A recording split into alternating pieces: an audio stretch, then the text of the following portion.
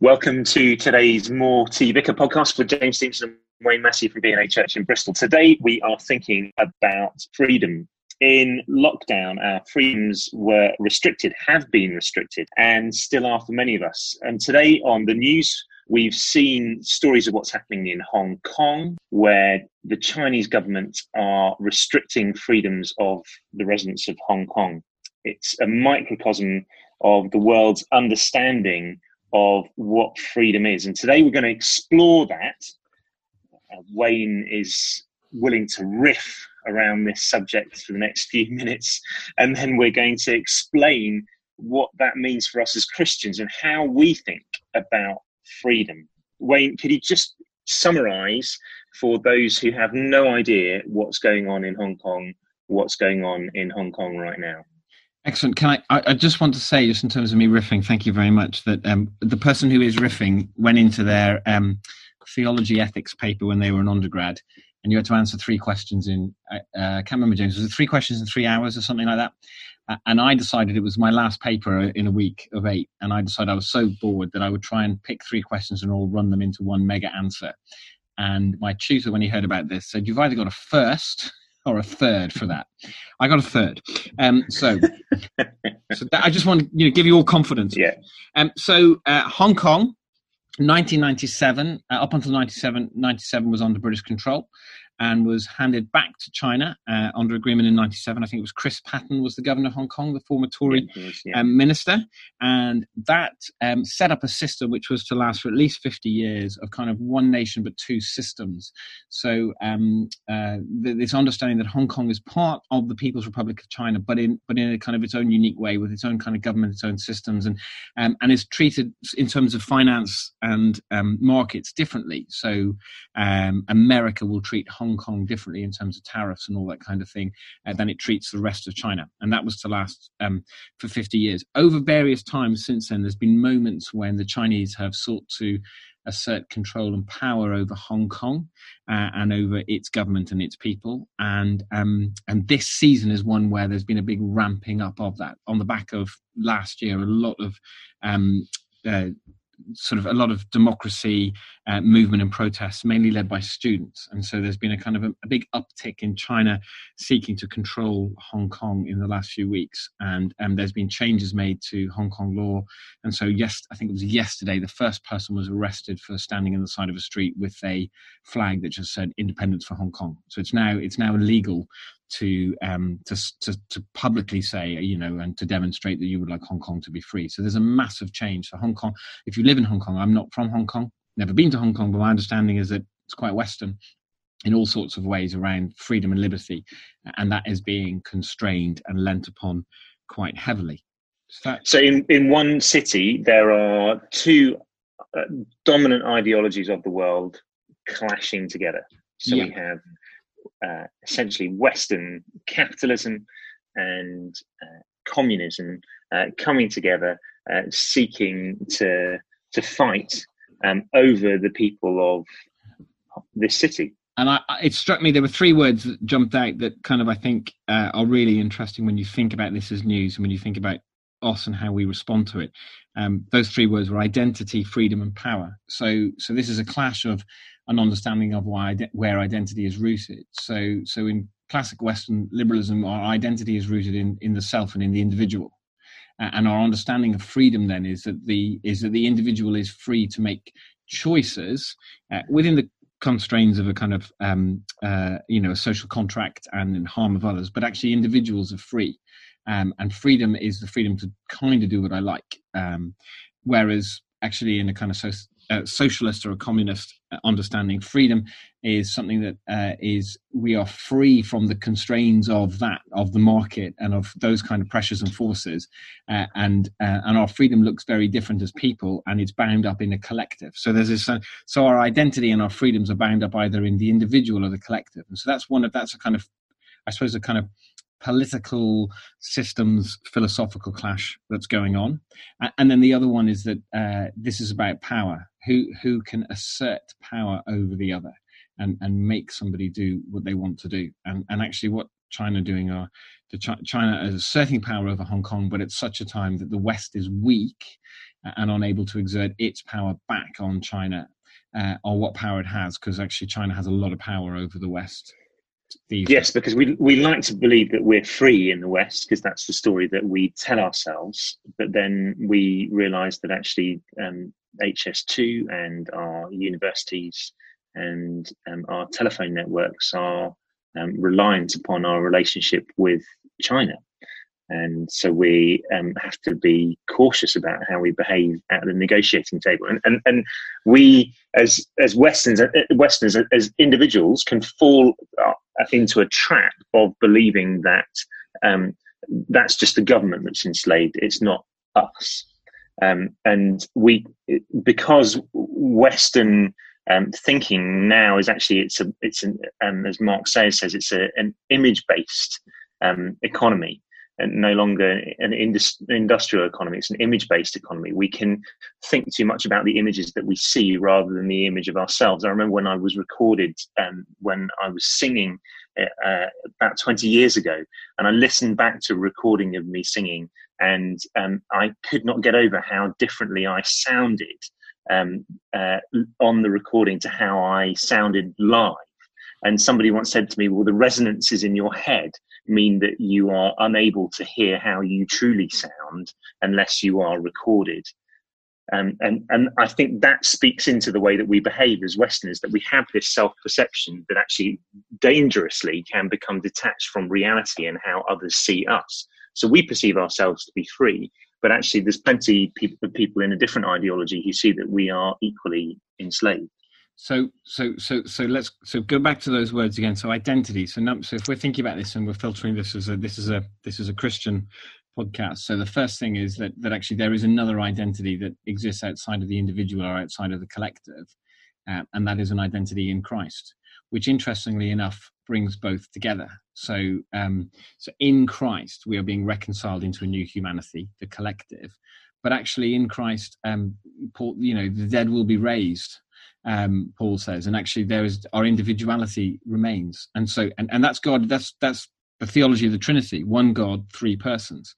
That actually only in Jesus do we find an identity in which your Jamesness and my Wayness is affirmed, but also actually we are brought together in Christ. So the theologian Robert Jenson talks about the picture of Revelation, the end of Revelation. He calls it a fugue, picking up on musical terminology. I'm not a musical expert, but that's a piece that's a one piece where individual musicians riff and build around one another, and a singular piece is created by a group of individuals working together. And he talks about eternity being like a fugue, and it's quite a beautiful picture. And so that's the first thing to say about our identity. It is that it's both individual and collective, but it's in Christ first, and it's only in Christ that we can find that. The second one is freedom. Freedom is the freedom to be a slave to Christ as opposed to a slave to something else. So the lie of the West is that we are free to do what we like. Our daughter Charlotte probably won't mind me saying this, but one of the first things she did after the shops came back was she went to buy a pair of jeans so that when there's non-uniform day in her school, she can dress like her friends.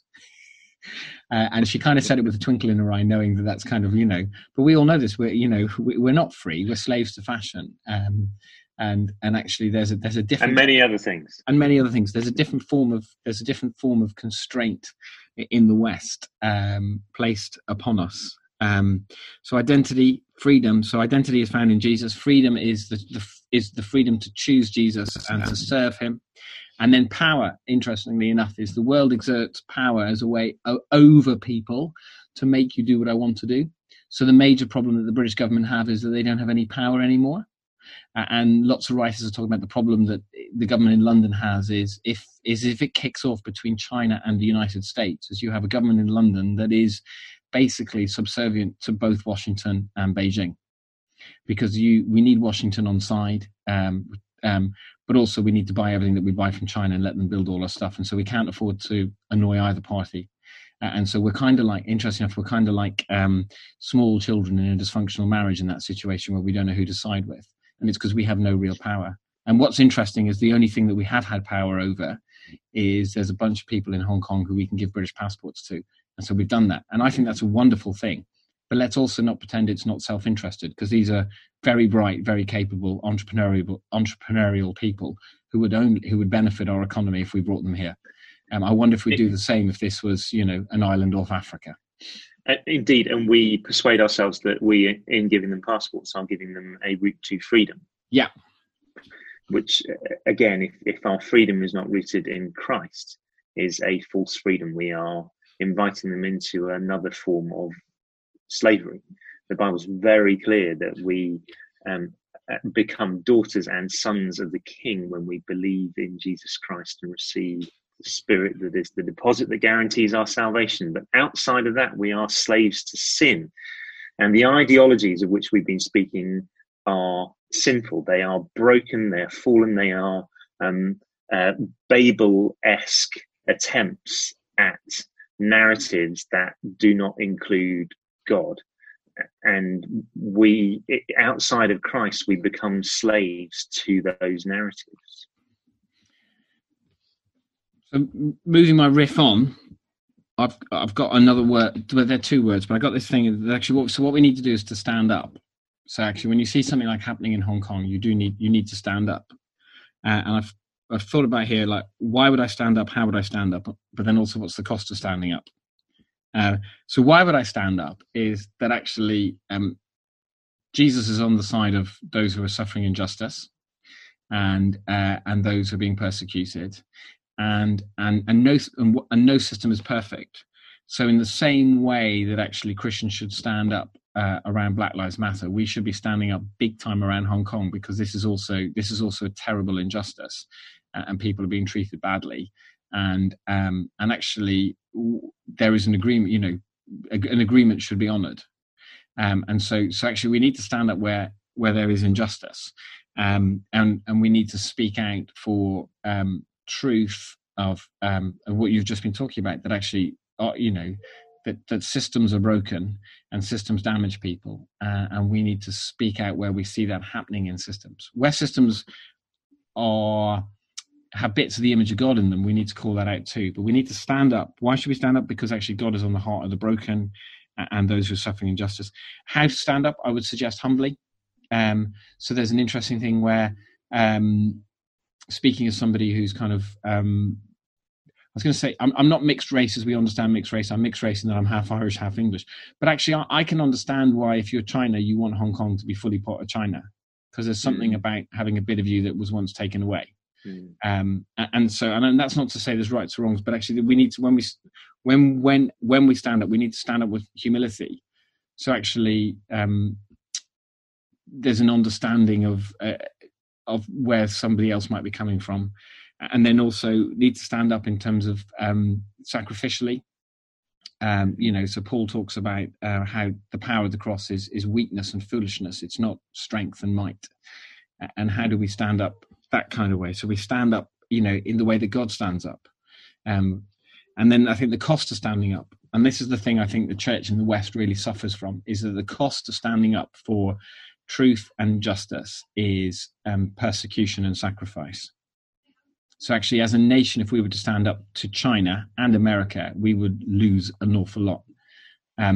We need to humbly suggest we would gain more in Christ. But actually, am I willing to stand up for the cost of my reputation? I think it's why the church doesn't speak out enough on issues of human sexuality or abortion or stuff like that, because actually we want to.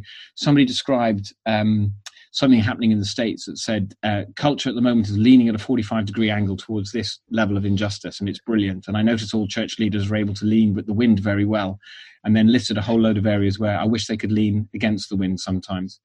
And that's the cost, actually, that as a church, when culture speaks out about something we agree with, we're very quick to join in.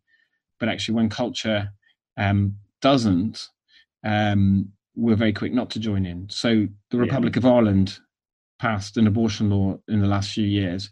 And in the first year, 6,600 women had an abortion. And there was a whole load of like, oh, no, we didn't think it would be so many.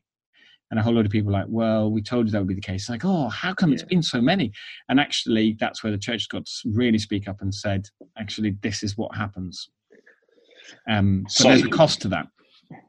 If we are going to speak up, the first step we need to take is to follow the footsteps of Karl Barth, who advocated having our Bibles and our newspapers open. Now, that's a phrase from a different era. But what that means is that, yes, following the responses that Wayne has advocated, but it starts with us being able to open up our news apps or going on the web or whatever it is that we do. And we're reading those stories through the story of the Bible.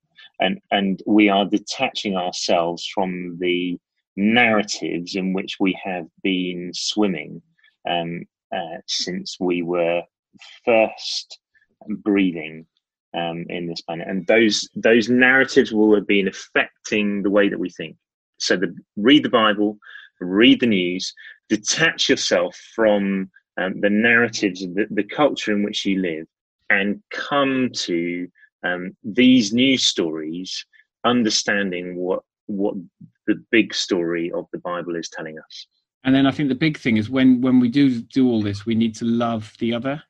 So I've got a DVD from years ago of an American pastor called Douglas Wilson and Christopher Hitchens, the atheist libertarian writer who died a few years ago. Council did a tour in the States where they basically debated each other on atheism versus faith, and this video just follows them around. And what happened at the end of it, nobody knows where Hitchens ended up on faith when he died. But what they do know is that he and Wilson became friends. And Wilson is kind of a fairly right-wing sort of Southern American pastor, so anything but Hitchens. But what Hitchens couldn't quite get over was this guy who would seriously debate him, wanted to have dinner with him, wanted to invite him home, wanted to hang out with him, and wanted to love him. That had a massive impact upon Hitchens. And too many of us, when we share what we think, or when we speak up in such a way that we want to steamroller the other person. And debate is about presenting argument and narrative in a clear way, but it can be done loving and graciously. And that's how we do this, because that was the way of Jesus. So thank you for listening to this week's episode of More Tea Vicar. We hope that it has helped you to understand what it might mean to follow Jesus in the context of today's political debates. Encourage you to be reading your Bible, reading the news, and seeking to understand what it means for us to be a part of the kingdom of God, and not part as primary identity as citizens of another kingdom. Thanks for listening.